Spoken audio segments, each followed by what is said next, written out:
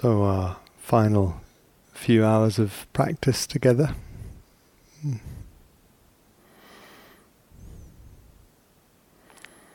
It's easy on a closing day to find oneself speeding up again, and just a real encouragement to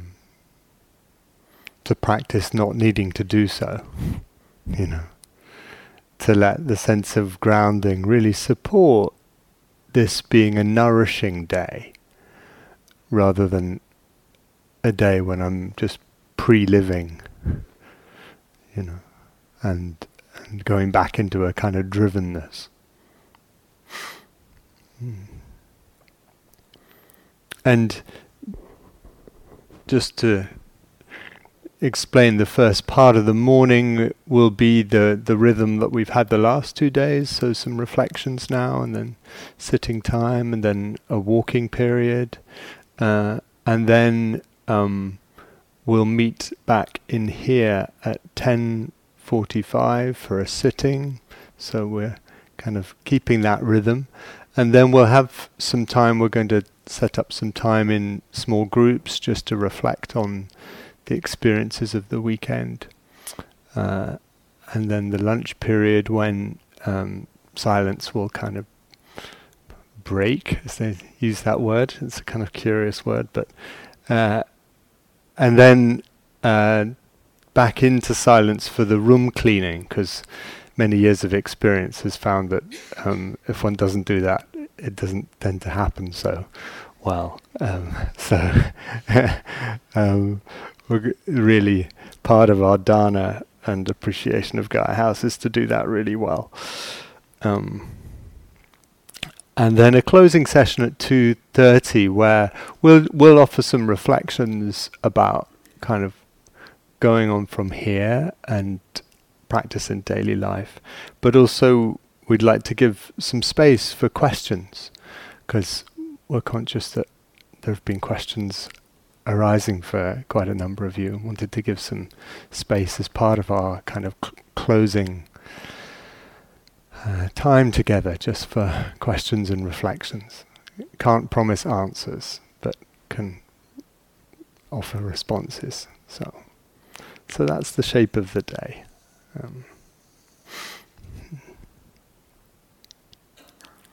And as we've said a few times that the framework for retreat like this, and the framework for mindfulness practice, contemporary mindfulness practice, whether in its more kind of Buddhist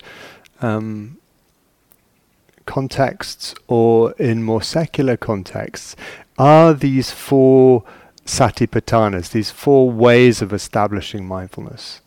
And really kind of commend to you reading and reflection and practice within this framework, because it's kind of inclusive of all dimensions of our experience, and offers these really helpful pointers to where in our experience to take a friendly, kind, mindful attention and curiosity. And so just to kind of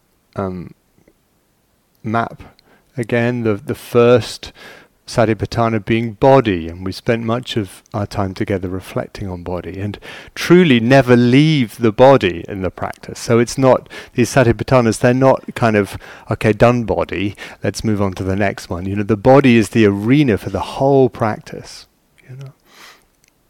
And then this theme of Vedana, feeling tone, and the way in which that can prime reactivity, the wanting and the not wanting, and just how that is really the as the Buddha calls it, it's the origin of suffering, is reactivity to pleasant and unpleasant, especially. The third Satipatthana, Jaya mentioned last evening, I'm going to say a little bit more about this morning, is reflection on mind states, mind, chitta, heart, mind. and bringing mindfulness to the quality or state of the heart-mind, moment by moment. The fourth is actually more difficult to translate. It's the Pali is the word dhammas, Dhamma, which could be translated as kind of mental phenomena or mental themes. And it's a selection of lists that are helpful contemplative lenses for our experience. The two most important lists are the hindrances and what are called the awakening factors. And we've reflected some on the hindrances here, and we've encountered them. And so just to give that sense, okay, the hindrances are part of that fourth Satipatthana, along with awakening factors that we won't have time to kind of speak about as a list, but they've been very much part of our reflections. Mindfulness, investigation, energy, joy, calming, collectedness, equanimity. Those are the awakening factors. You sense these are themes that have been part of our kind of reflections over these days. This third Satipatthana of chitta, so heart, mind, mental state, really drawing our attention to just how influential the state of mind in any moment is on our experience. And of course there's always a mental state, isn't there? You could just sense right now, what's the state of the heart-mind right now? Calm, peaceful, anxious, irritable, grumpy, contented, amused, bored, jealous, blank, numb, mindful, just to sense it, just to feel it. Sometimes we can name it, sometimes we can't quite name it, or we sense, there's a number of different qualities that are here in the present moment. And there's just a sense of, okay, the mind is like this, the heart mind is like this, contracted, restless, spacious. We can sense that some of these qualities are moods. So grumpy, sad, irritable, contented moods. Some of them are more just qualities, restless, contracted, antsy, calm. And,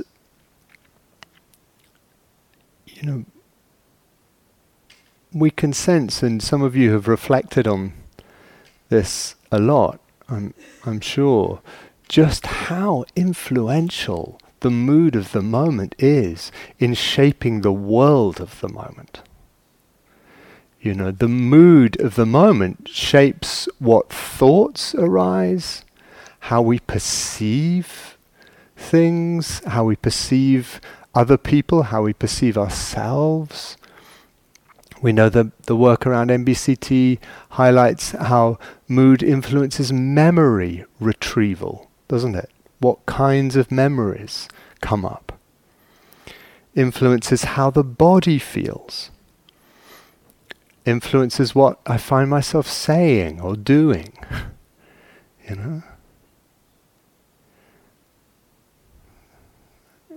This really, it's kind of sobering sometimes to realize just how much the mood, just how much it shapes experience.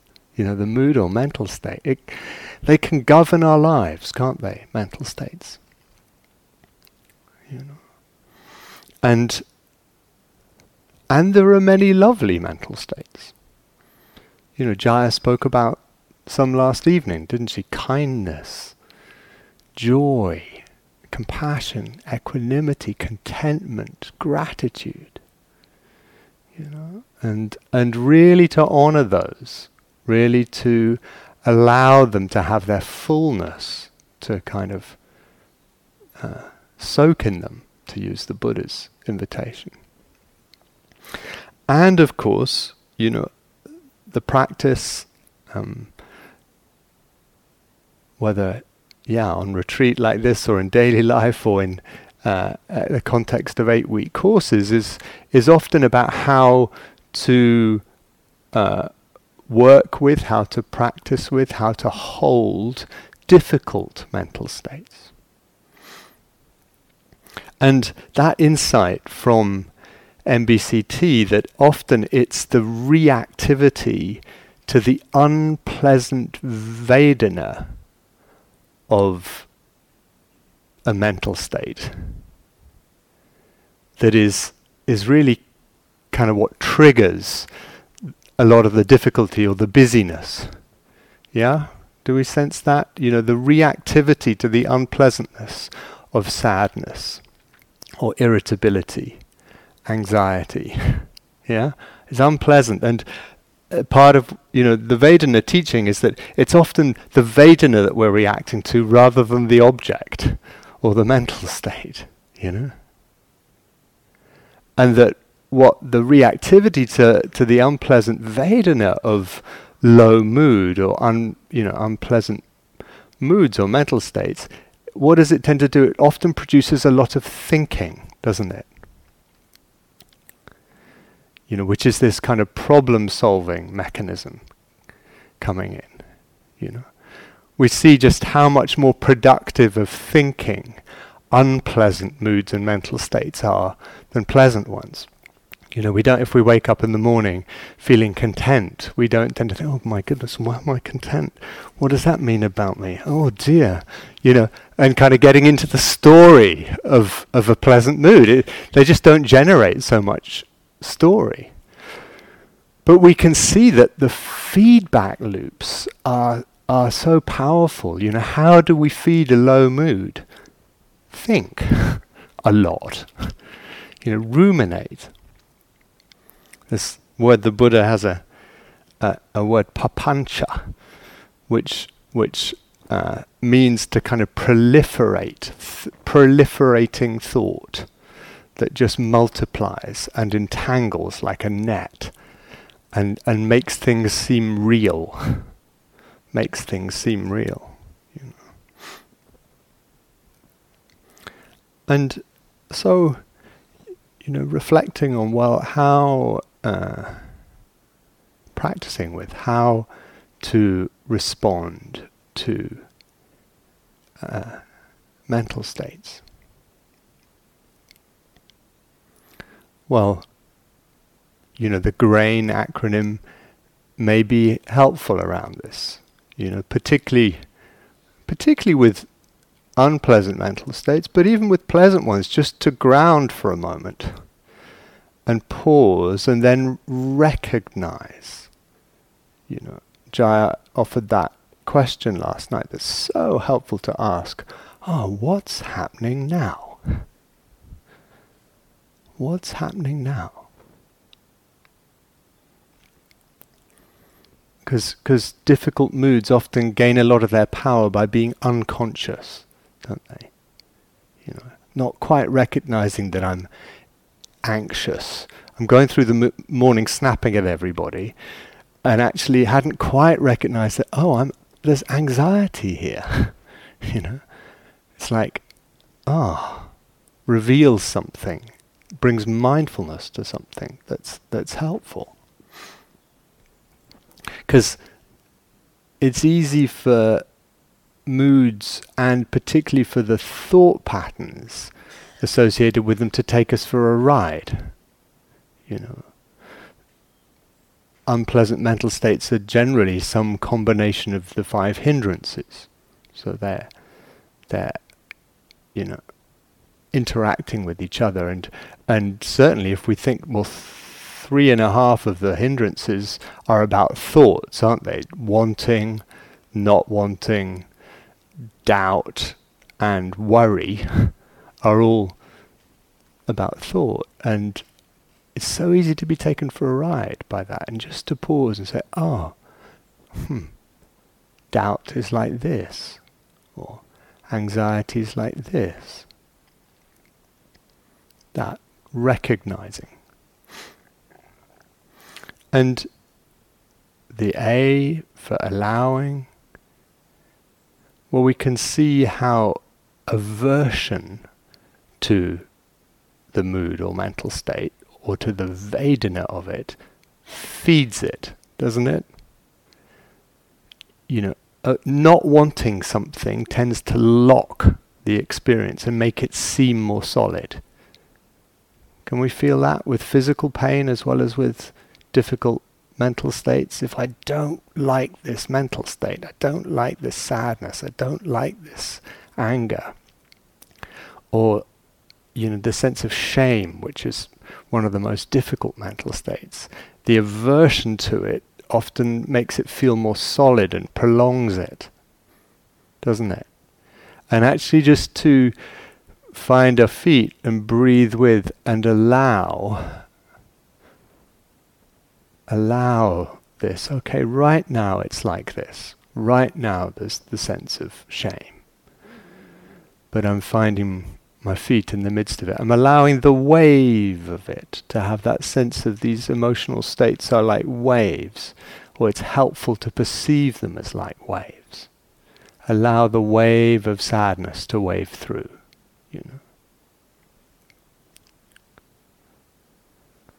Or allow the loveliness of contentment to expand, So grounding, recognizing, allowing. Sometimes the hand on heart, as the belly that Jaya was recommending. Okay, I'm going to allow this feeling. I appreciate how Tara Brach describes the eye as investigating with kindness.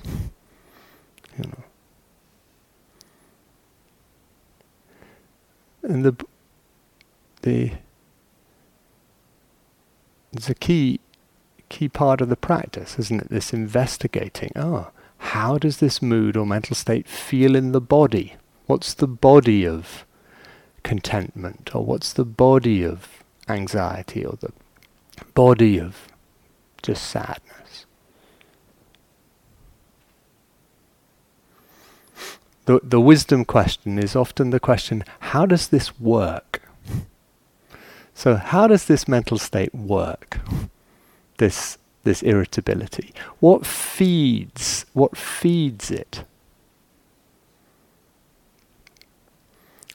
Sometimes we can find we're behaviorally feeding mental states, aren't we? Kind of racing around. And actually that's just putting fuel on the fire. What feeds it? And also what fasts it?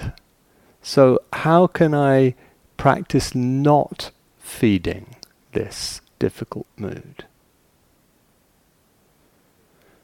We've spoken quite a bit about what parts of the body might be outside the mood.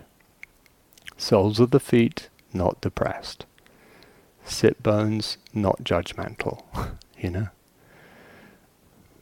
The silence or the hearing, not contracted.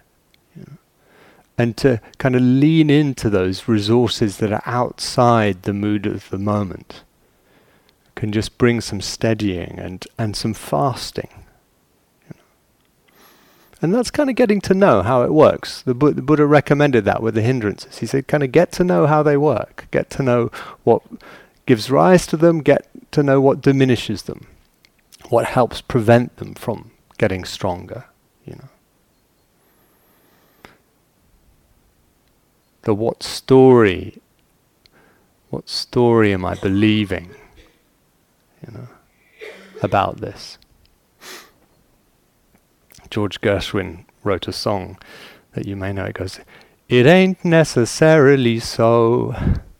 And I sometimes kind of sing that to myself when, locked in a story about something that I'm really believing. It ain't necessarily so,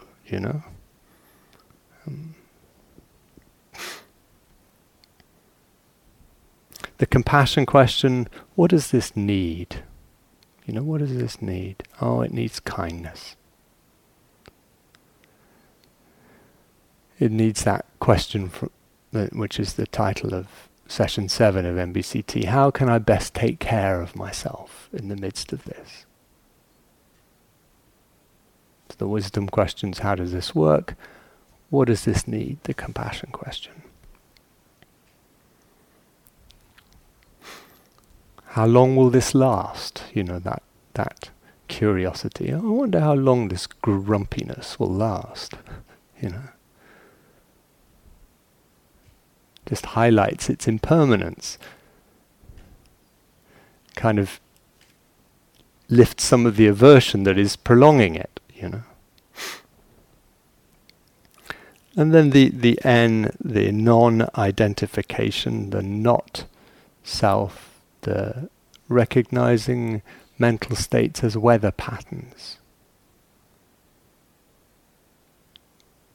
that are not me, not mine, just the product of conditions in the moment. Or recognizing thoughts as thought buses that come along and want to take us for a ride, generally in repeat loops. Yeah? And what is it to see that thought as a thought bus rather than as the truth about who I am? That sense of thoughts as mental events, not facts. This de-centering, this recognizing the not self nature of experience that is so liberating, so profoundly liberating, so profound and liberating.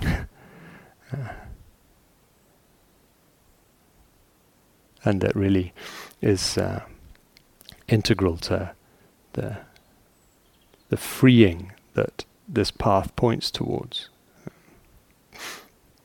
So the last day of a retreat may be a particularly good time to be curious about mental states and to pause, to pause regularly during the day and just checking, okay, what's happening? What's happening? And if any of the grain invitations feels helpful, just to engage that intentionality, grounding, recognizing, allowing, investigating with kindness, and non-identifying.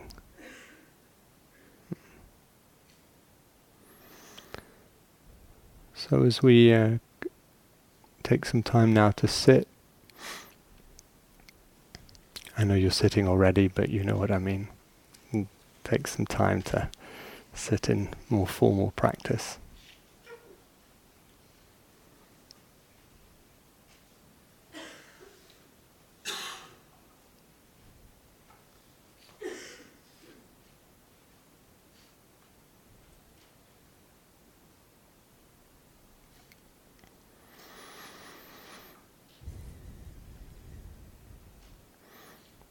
Maybe sensing the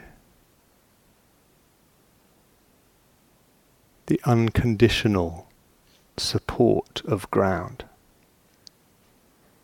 It's not something we have to earn or manufacture. Just kind of there, supporting, steadying.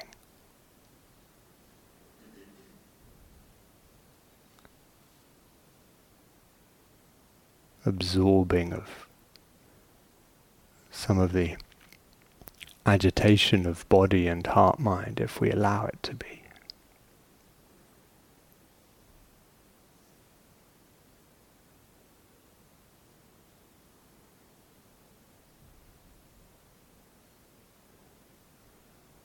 And then you might like just to inquire, okay, so what's happening? What's happening? How is this moment in the body, heart, mind?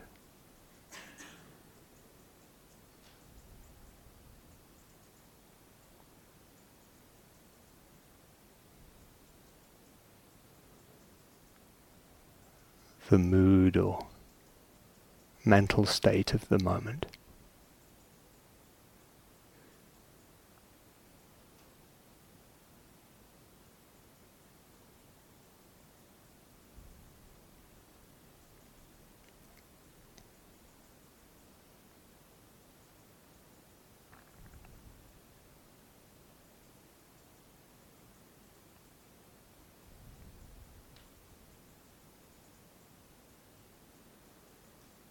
How does that mood or mental state resonate in the textures of sensation and energy in the body?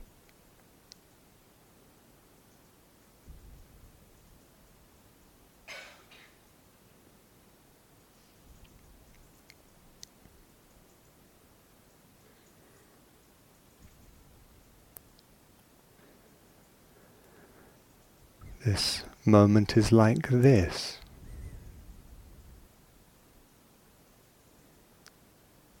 This mental state feels like this.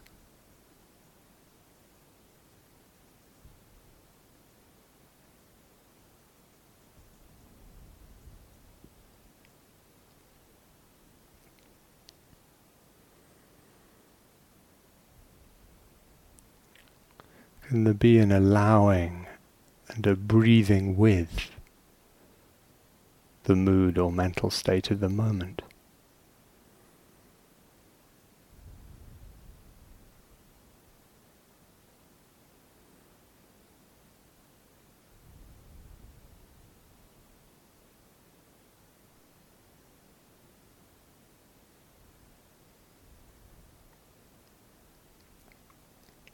Rather than bracing against it if it's unpleasant, just and allowing it, knowing that it's impermanent, knowing that it's already changing, as all things are.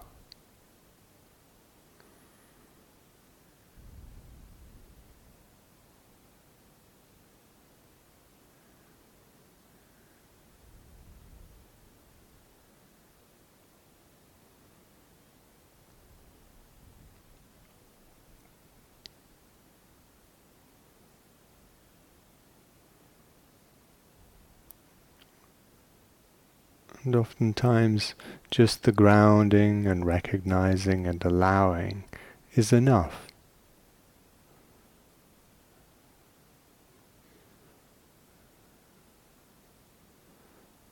But if it feels like it would be helpful or interesting or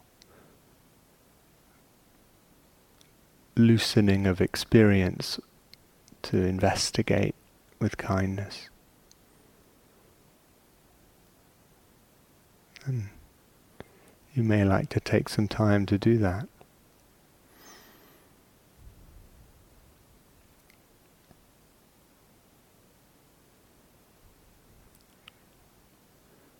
Recognizing that the state of mind of this moment is not me, not mine. Thought patterns, not me, not mine. Just phenomena arising, changing, being known.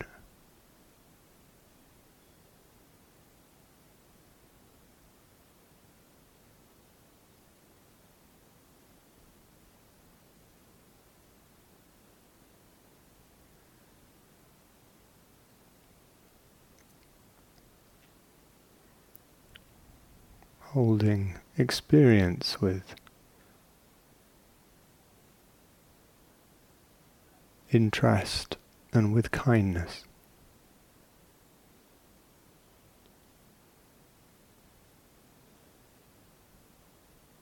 As it changes moment by moment,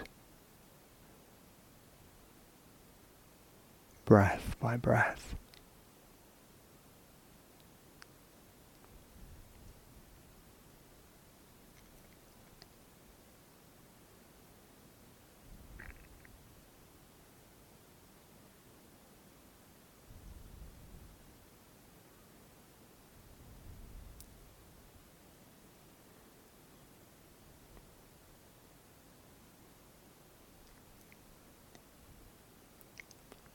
So practicing in this sitting in whatever way feels helpful to you at this time.